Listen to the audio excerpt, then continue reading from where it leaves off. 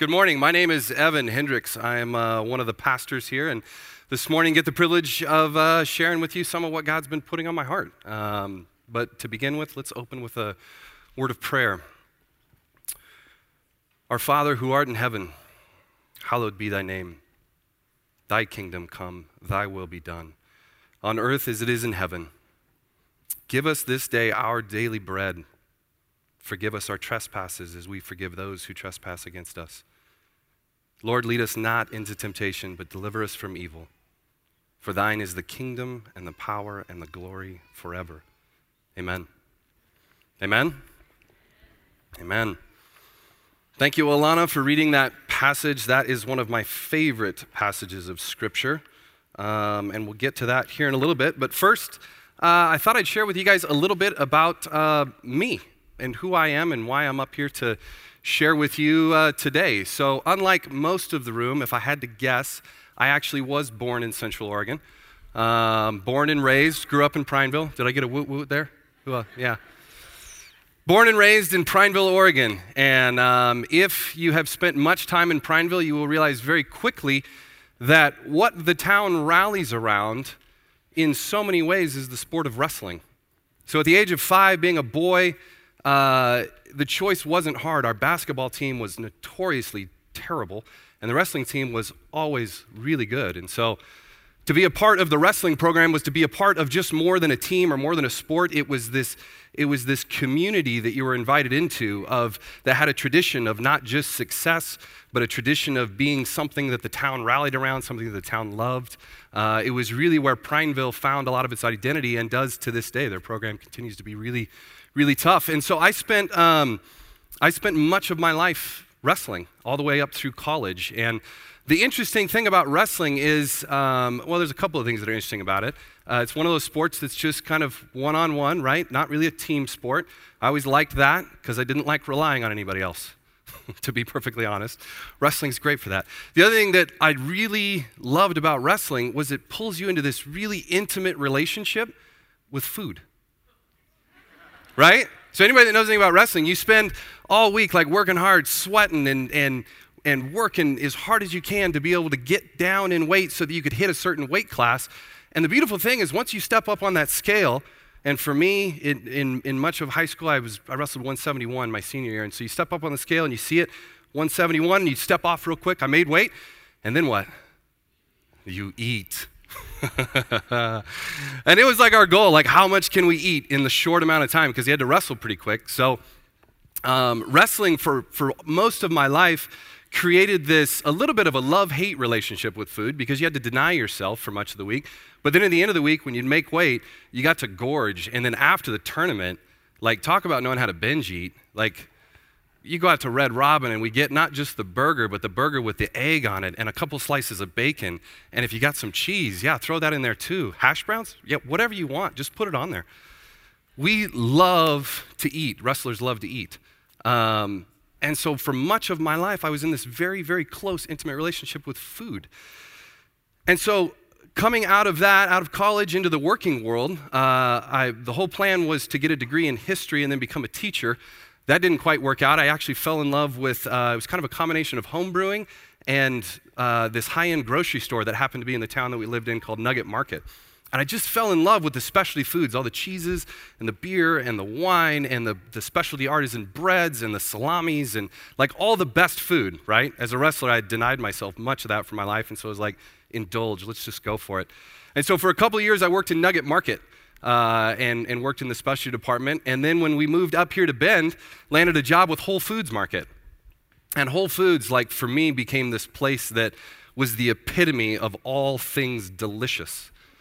It really, truly is. Like, if you shop elsewhere, that's fine. I'm not up here to tell you where to shop. But for me, it became an 8-year journey of learning about the intricate details of food, where it comes from, how it's grown, where it's produced, what all the different varieties are. And one thing I love about Whole Foods was they did a really good job of celebrating the seasonality of food. So the produce department would flip over literally every couple of weeks. It was like strawberries are in season now, and then blueberries, and now the huckleberries are coming, and then we're into apple season and pears. And every time you walk in, it was just like a different experience, a different bounty of goodness to enjoy. So when Pete said, Evan, what do you want to talk about? Ken and I are going to be out of town. We're going to give you a chance to step in. I said, food, right? So this morning, that's what we're going to talk about. We're going to talk about food. And the first thing I want to talk about is essentially, where are we in our relationship with food? What is food to us? We live in a very outdoorsy, very athletic, very active community, right? So food to a lot of us is fuel.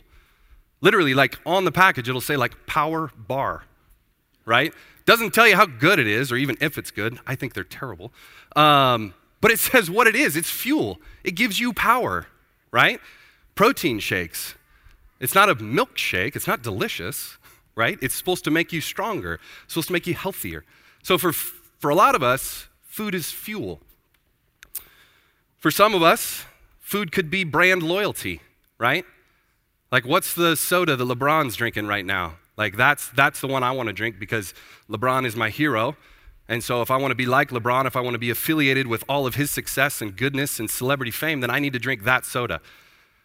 So food becomes that brand loyalty or even identity in a sense, right? Like where we shop sometimes, the grocery bag we're carrying around town, that could be tied to our identity a little bit, right?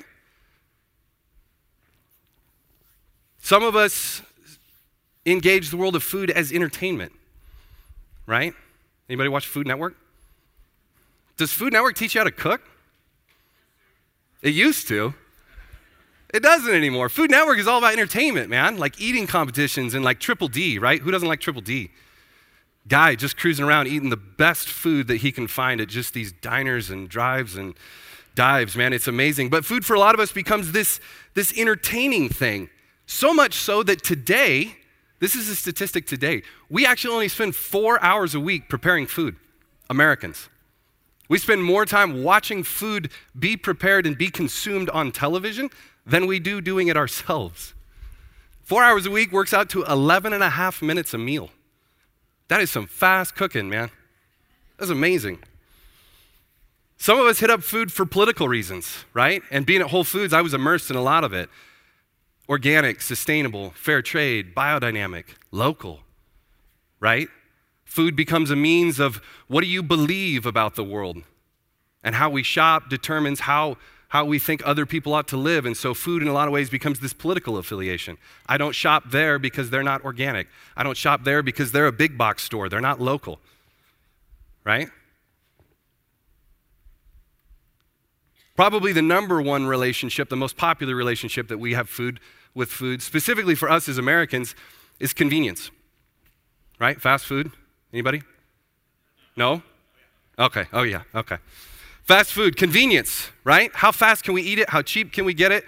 Is it ready to eat? Can I microwave that?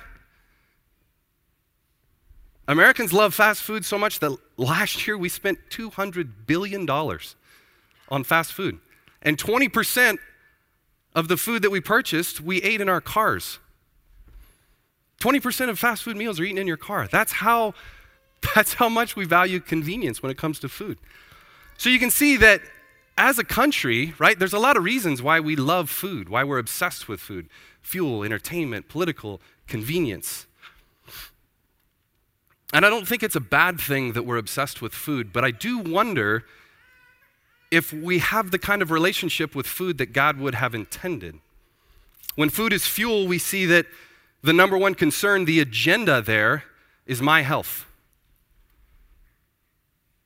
The point of eating that food, consuming that food, is so that my health is better. With status, we're talking about my image, right?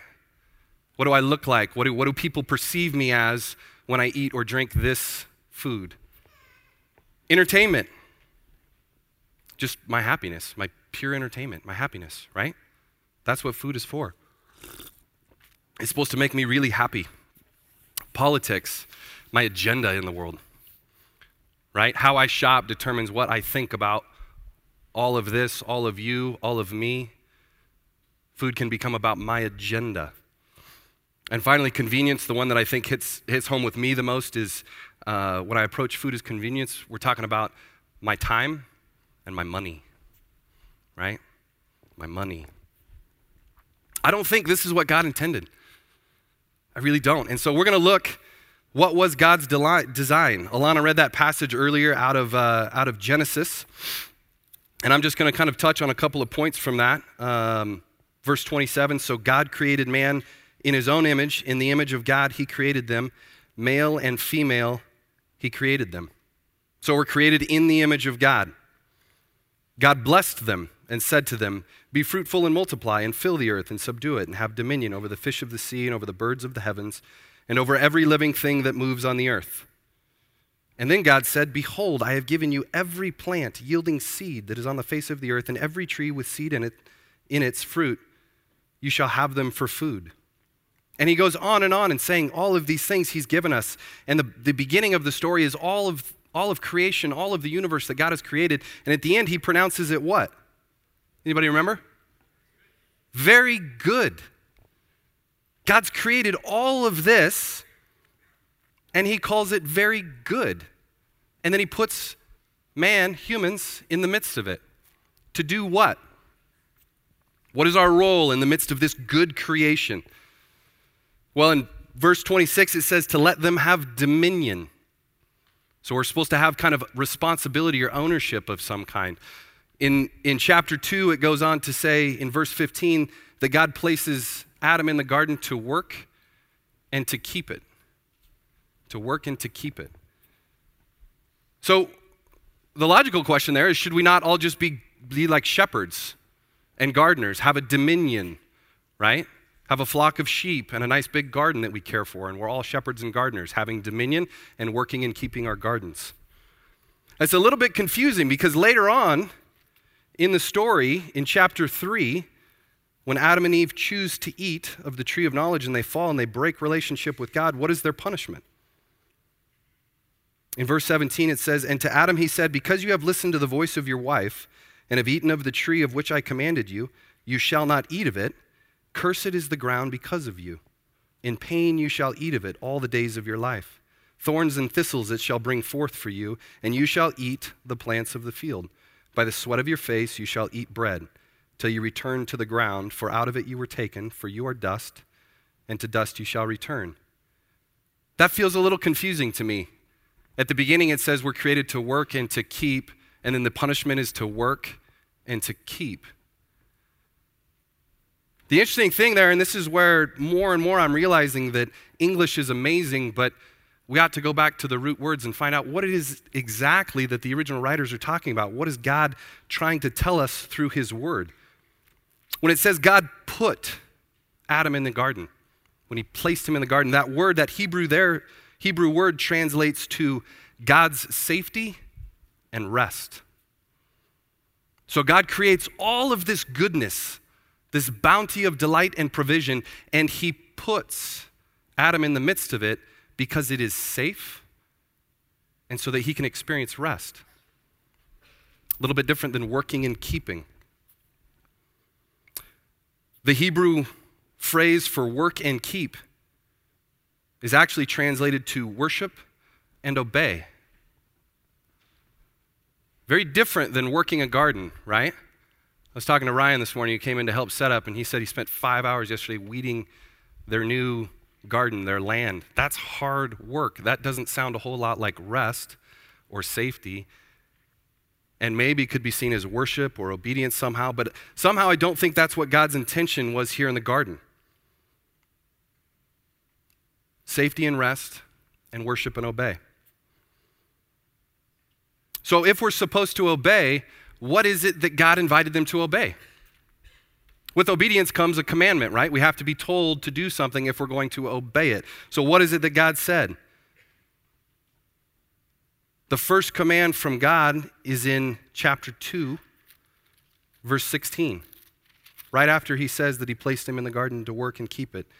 And it says, and the Lord God commanded the man, saying, you may surely eat of every tree of the garden. God puts us in this perfect paradise, puts Adam and Eve in this perfect paradise, perfect creation, to rest, to be safe, and then to worship. And then the obedience is you have to eat freely of all that I've given you. It's starting to sound a little bit like one of those all-inclusive resorts, right? You just go out, chill out, get to the pool, you put your sandals down, you lay your towel out, and then what? You rest, right? You're in a safe place. The whole atmosphere, the whole design of those resorts is for you to just chill, to relax, to rest, to enjoy. Like, I almost expect the next line in the word to say, like, and then they swam up to the swim-up bar and ordered some tacos. You know what I mean? Like, all-inclusive resort. This is what this feels like. But what is the point of all this safety, all this resting, all this eating? What is God's hope for man in this? In verse 28, he says, be fruitful and multiply. So God creates all of this goodness. It's safe, it's restful. My desire is for you to worship, and you worship by obeying me, and you obey me by eating freely. And the hope is that you flourish in the land. Be fruitful and multiply. Flourish. But I want to dig a little bit deeper. Why food? Because he could have given us any command, right? He's God. He could have said, I just want you to lay around in the grass all day and just enjoy the beauty of it. But he didn't. He said, eat. What is it about eating? I don't know about you guys, but for me, eating is a fully sensual experience. And by that I mean we use all five senses, right? You see food, you taste it, you touch it, you can hear it, you can smell it. We can all think of these experiences that we've had, right, with food, being in a garden or a restaurant or mom's kitchen or wherever. But for me, like when I start thinking of these things like the sight of food, the sight of like ripe berries on a vine. If you guys have been up to Hood River before, you cruise up there around this time of year and there's berries just drenching the vines. My wife and I were up there last year and we spent hours on the roadside just picking blackberries that were just exploding. Like you couldn't even hardly touch them because they just burst with juice and they were so beautiful and vibrant and rich. Food is beautiful to look at. How about the rich taste of I'm a medium rare guy, medium rare steak, right? There's that new restaurant in town, Bo's Taurus. I don't know if any of you guys have been there yet. I haven't been there, but I've heard about it. The whole focus is steak. They're a steakhouse. Literally, you order a steak, and it's just meat on a big white plate. Like, they're not messing around. We're not serving any. It's a steak. But they do it perfectly, from what I've heard. But that taste, right? That meaty, rich, salty taste of a medium rare steak. Or how about the feel of a ripe peach in your hand? That's like one of my favorite summer moments. You get that peach and it's just like, you're like, this is so much heavier than it's supposed to be. This is just bursting with juice. And then when you put it to your mouth and you bite into it and all the juices just like run all over your face, right? That's like summer in a bite. It's amazing. The smell of onions and garlic caramelizing in a pan. Who likes that one? Right? Like onions and garlic sweating. Like start any meal that way and I'm there. Or how many of you guys have been in a Mexican restaurant and the waitress brings by that plate of sizzling fajitas? It's like, and you're like, I'll have one of those. Yeah, that's what I want. Because food is sensual, right? If we actually take time to sit down and eat good food and use all of our senses, it captures all of it. I do think this is what God's saying here. I created you to eat food. And I also created you with all of these senses, and if you do it as I've designed, it will capture and encompass all of it. Raise your hand if you have a memory tied to food, right? Like most of mine are tied to food. Like if we're gonna celebrate, we're gonna eat, just period. But food is a big deal to God, and I think he designed it to be fully sensual. So we see that the creation, food specifically, is an invitation to sensually dine on God's goodness. Think about it, sensually dine on the goodness of God. To love God is to fully enjoy his goodness with all of our senses. So what does this look like? I know we all have memories, but for the sake of kind of like putting us all on the same page, I wanted to show you a clip real quick from a show that is quickly becoming my all-time favorite. It's called Chef's Table. It's on Netflix, but it just tells the story of these chefs. and their journey with food and how food has shaped their lives throughout their life. And this guy in particular is a chef named Alain Passard, and he's a French chef, which that just gets you right there because the French accent is just so beautiful. But in this clip I'm going to show you, I just want you to really pay attention to the language, to the facial expressions, to his relationship with the food and the people that help him prepare it.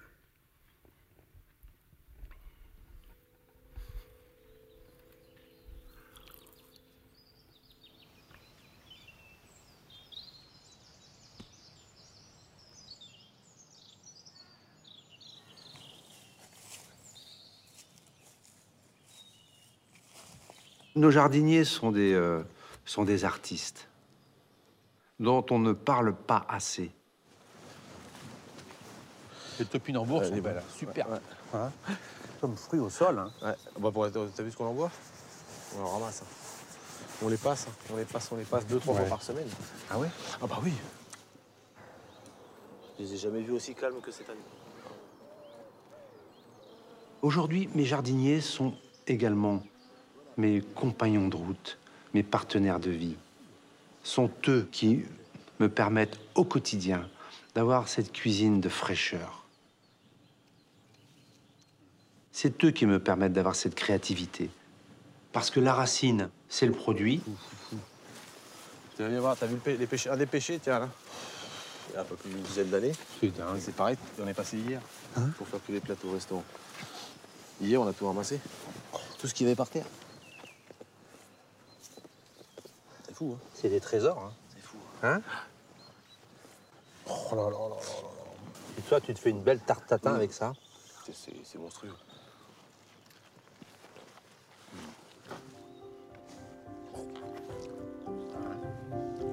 À nous, justement, jardiniers et cuisiniers, de définir un espace de façon à ce que la qualité du légume soit à son maximum.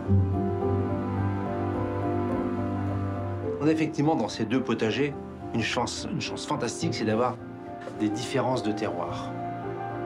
Hein, on est très sableux dans la Sarthe, très argileux dans l'Eure. Et en fonction de ces différences de terroir, on parvient à positionner effectivement le légume qui correspond au terroir. On va l'essayer dans les deux jardins, c'est-à-dire un navet, planté le même jour à la même heure, récolté le même jour à la même heure. Quand je fais ma dégustation, j'ai deux navets différents.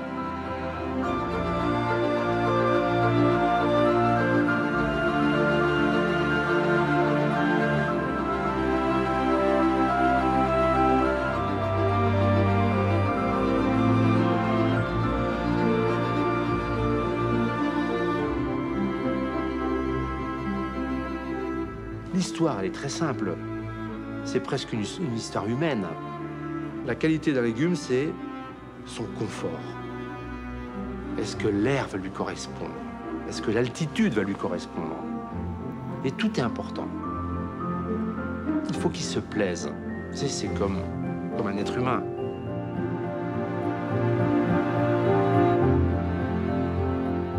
Les jardins sont des sources d'inspiration.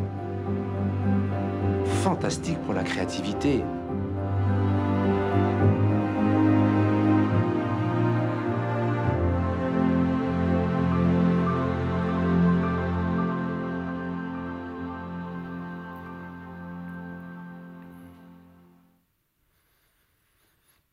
What do you guys think? Would you want to eat at his restaurant?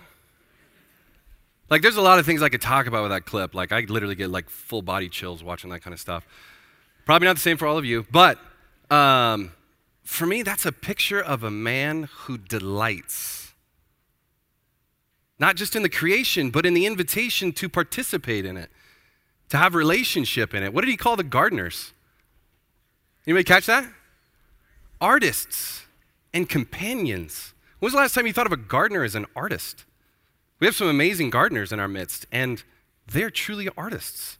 And they ought to be our companions because they have much they could teach us about the creation and the beauty and the intricacy of it. What did he call the peaches? A treasure. When was the last time you walked up to and picked up a peach off a ground and you're like, this is a treasure?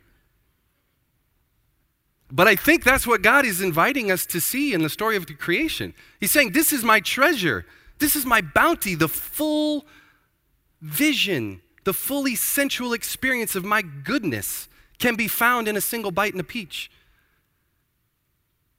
And I think that's what Alan's getting there. How about the piece of it's simple? It's like the human mystery. For a vegetable to be the best they can be, it must be what?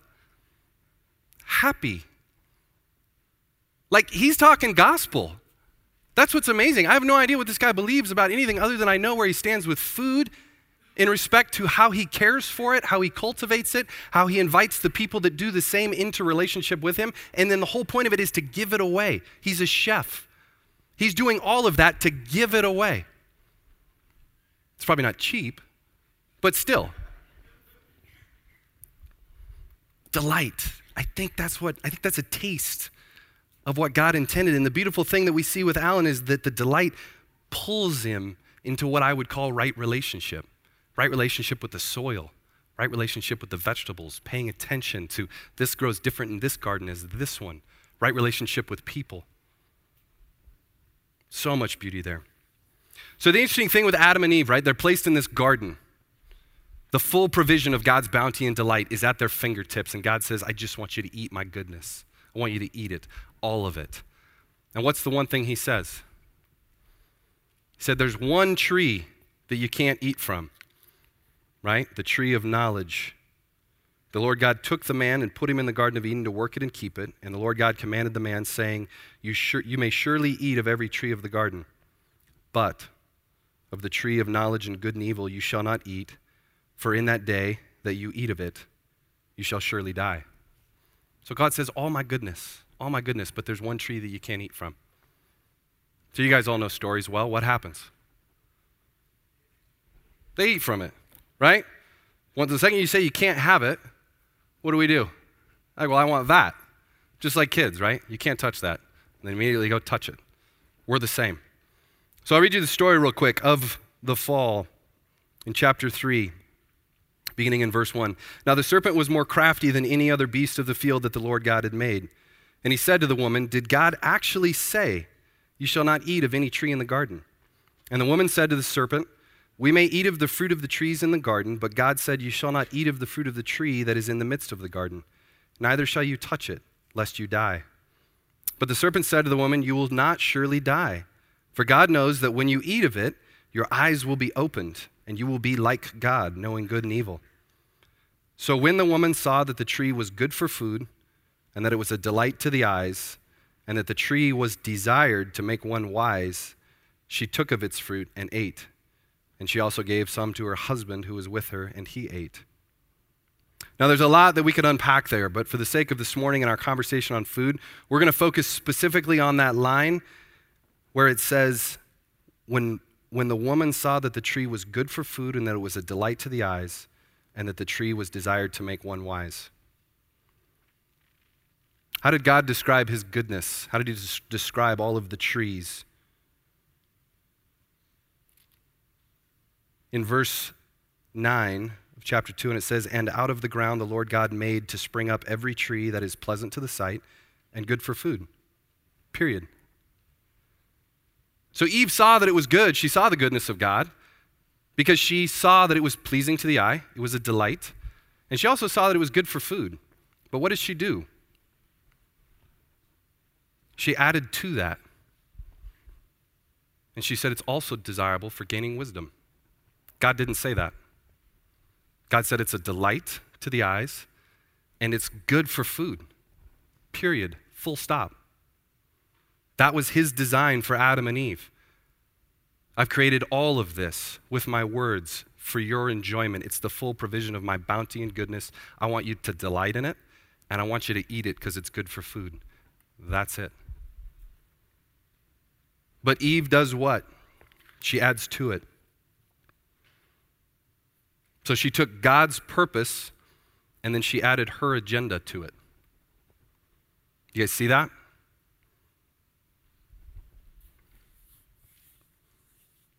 So the question that God posed in the garden to Adam and Eve was, I've created all of this goodness, and the purpose of it is your delight, your health, your flourishing, And the beauty of it is I'm here with you. This is perfect communion with me, God, your creator, your Father, the one who loves you, who desires that you flourish. The point of the garden was perfect communion with God. Unfortunately, what Adam and Eve chose was their own agenda. They added to what God had said was good and pleasing to the eye. Alexander Schmemann puts it like this: the world was given to man by God as food, as means of life, yet life was meant to be communion with God. It had not only its end, but its full content in him. The world and food were thus created as means of communion with God, and only if accepted for God's sake were to give life. Thus to eat, to be alive, to know God and be in communion with him were one and the same thing. The unfathomable tragedy of Adam was that he ate for his own sake. More than that, he ate apart from God in order to be independent of him. And if he did it, it is because he believed that food had life in itself and that he, by partaking of that food, would become like God, i.e., have life in himself. To put it simply, he believed in food. World, food became his gods, the sources and principles of his life, and he became their slave.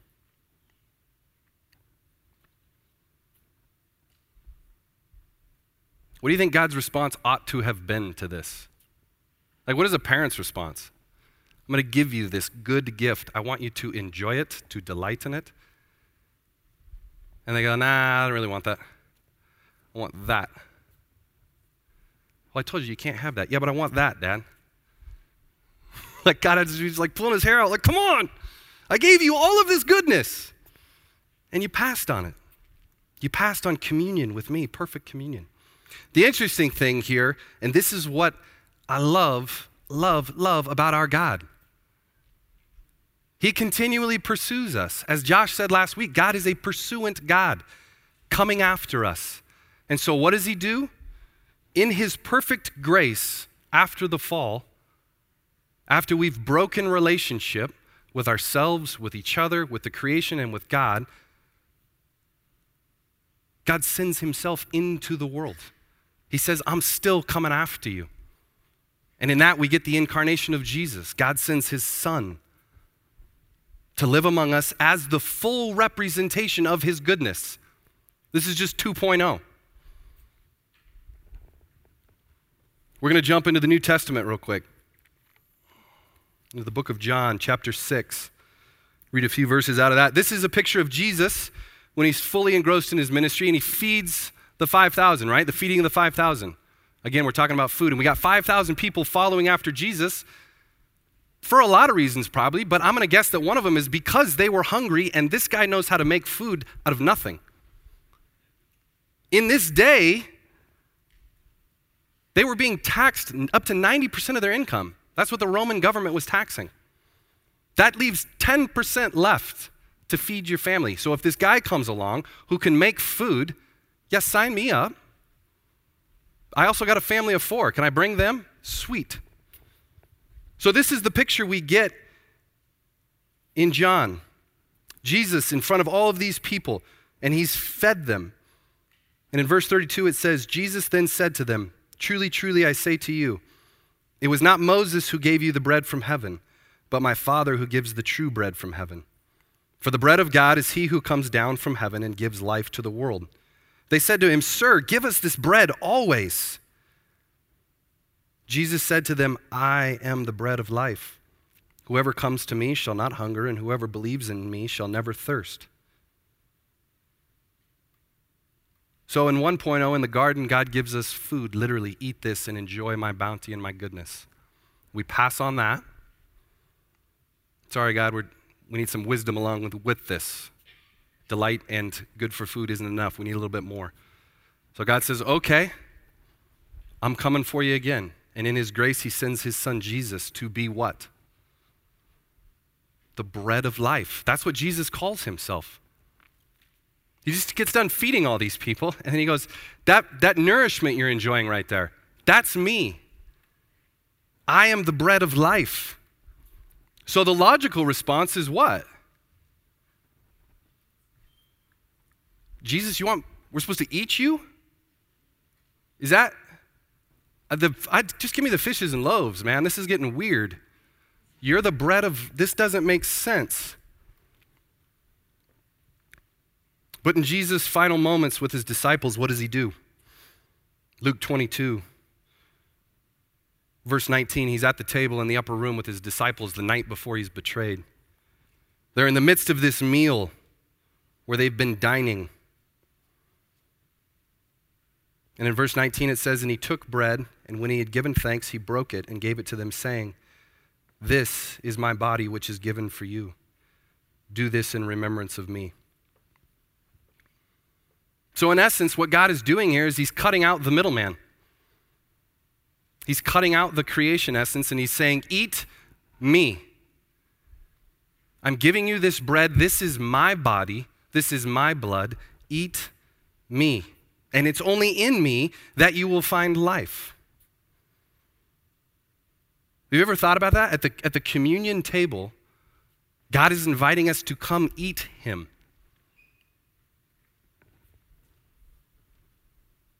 What is the hope of that?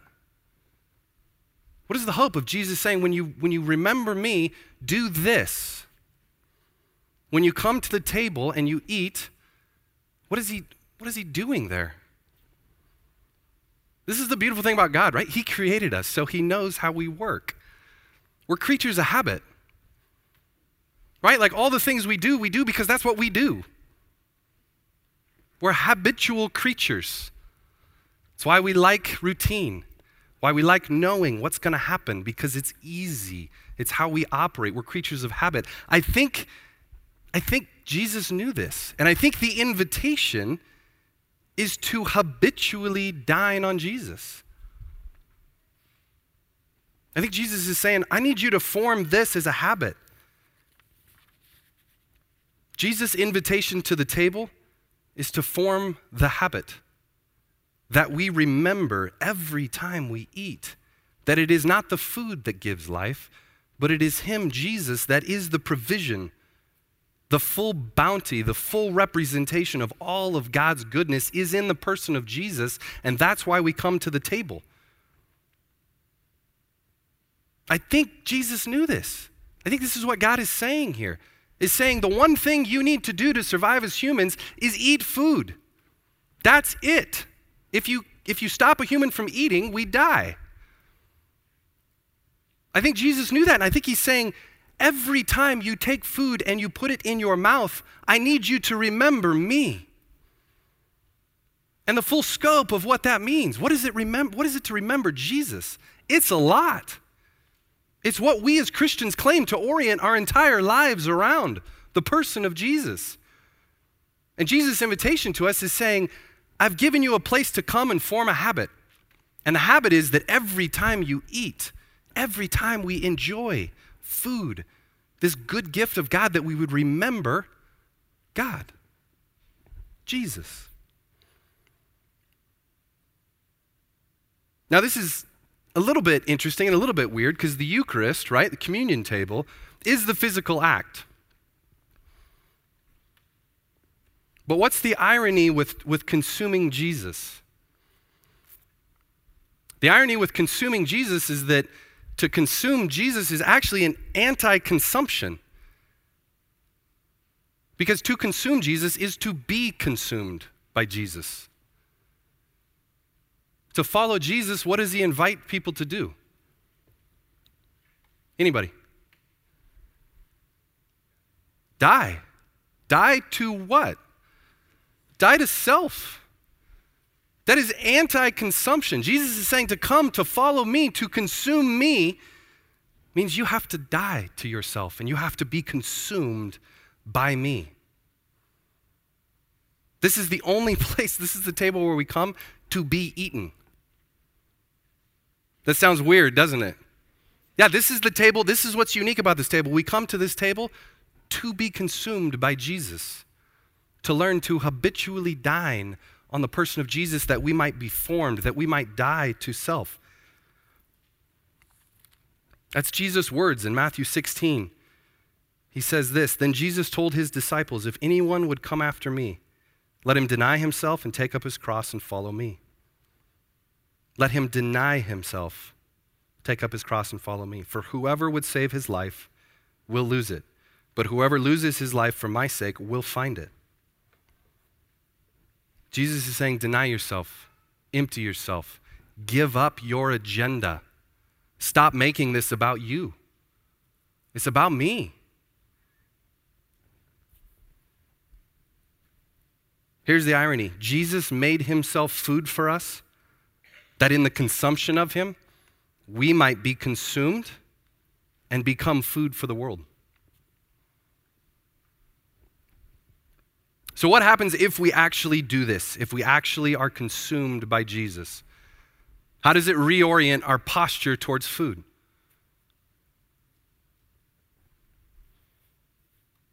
Well, let's start with ourselves, right? Because in the fall, we broke a relationship 4 ways: with ourselves, with each other, with the creation, and with our Father.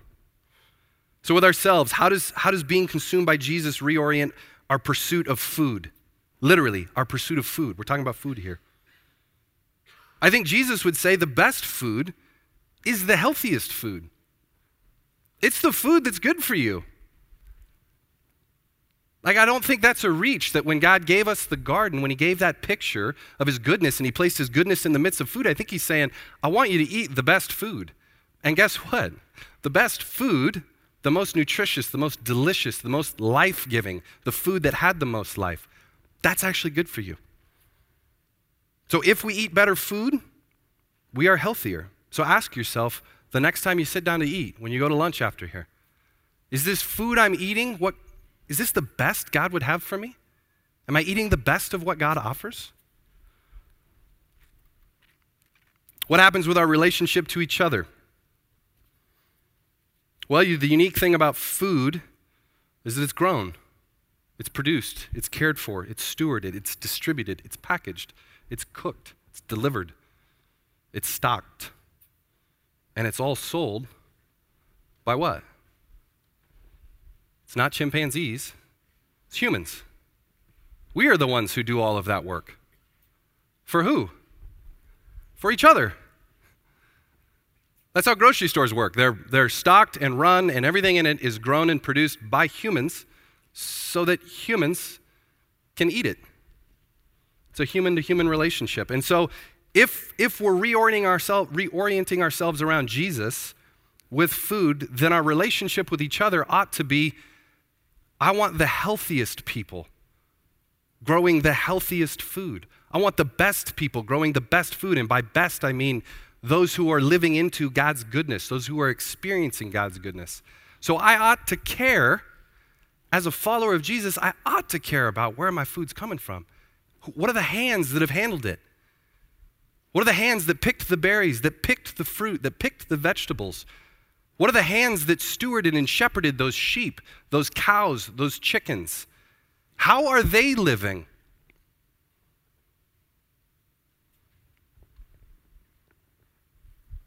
To be consumed by Jesus is to reorient our relationship towards one another and to have that restored.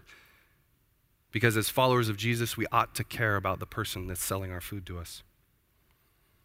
With the creation, I felt like Alan showed us an incredible example of what that looks like. The best food comes from the best land, period. Soil is living, it is alive, it is teeming with all kinds of nutrients, and everything that has died goes into the soil as life to be resurrected into new life. The best food comes from the best soil.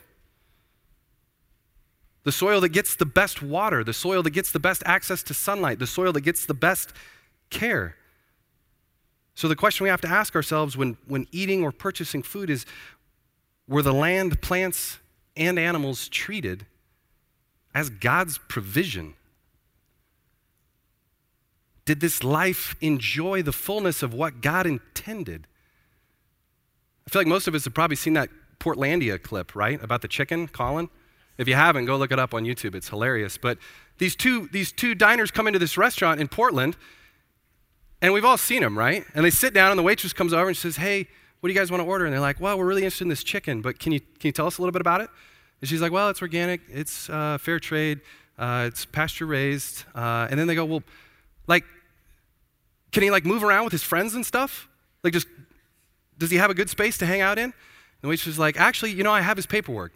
So she goes and gets the paperwork on the chicken, and she's like, this chicken's name was Colin, and it says here that Colin lived at Aliki Farms, and on Aliki Farms, Colin roamed around, and goes on. And then the diners go, you know what, actually, we're going to go check it out for ourselves, because we want to make sure that Colin had a good life. And as crazy and silly as that sounds, I do think there's some truth in that. Like, we ought to care about the food that we're eating. Not just for our sake, not just for the sake of the people that are stewarding it, but for the sake of the food itself. For the sake of the animals, the life, because that is, in the beginning of the Bible, that's God's representation of his goodness, his food. We should care.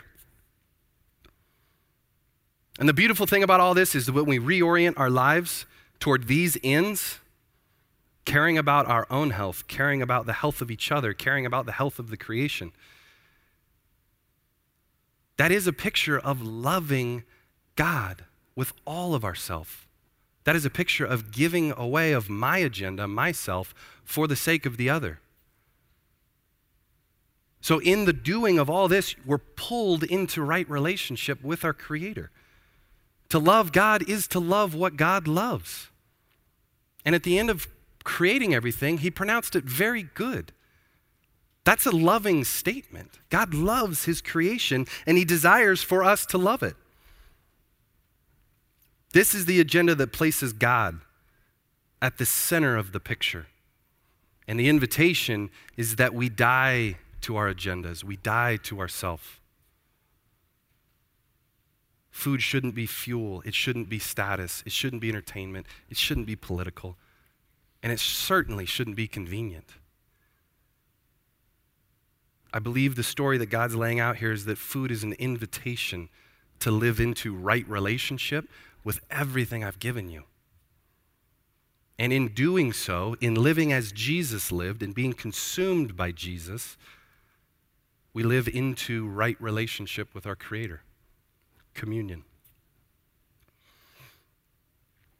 One of my favorite books that I just got done reading, and literally I recommend it to everybody that asks, and if you want to read up on more of this, it's called Food and Faith, A Theology of Eating. My kind of book. So from it, Norman Wurzba, the author, says this: for a life to be full, it must be given away.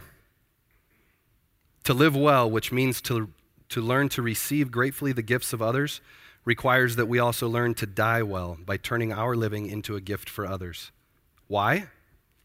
Because that is the most fitting acknowledgement of the gifts of life sacrificially given, and our most faithful way of participating in God's own self-offering life as revealed in Christ.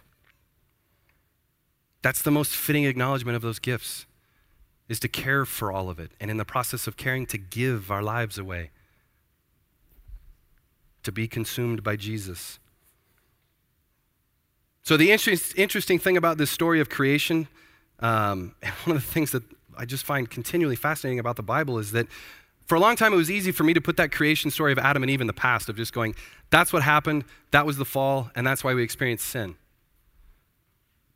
And yeah, that is what the story tells. But the beautiful thing about the Bible is that it continues to be relevant to today, because the question that I believe that we are posing today is the same one that faced Adam and Eve in the garden. There's a tree of life, Jesus. And there's the tree of knowledge and good and evil, self. So when you eat, do we eat Jesus or do we eat self? So this morning, as we come to the table, I know for everybody it's a different experience. For me, I can speak to the last couple of years, receiving communion here and receiving communion in our communion group, around our table in an intimate setting, and to be serving each other communion. It has become habit. And I used to think that I really knew what I was talking about with food, that I really loved food. But the invitation with food from God is to see past the food and to see the Creator, who is sustaining, who is giving, who is generous, who extends grace over and over and over again. So my hope for us, my hope for you is that when we come to the table, that we would recognize that Jesus' invitation is to form the habit, to eat Jesus and therefore be eaten by Jesus, to be consumed, that we might die to self and experience life to the fullest. Let's pray.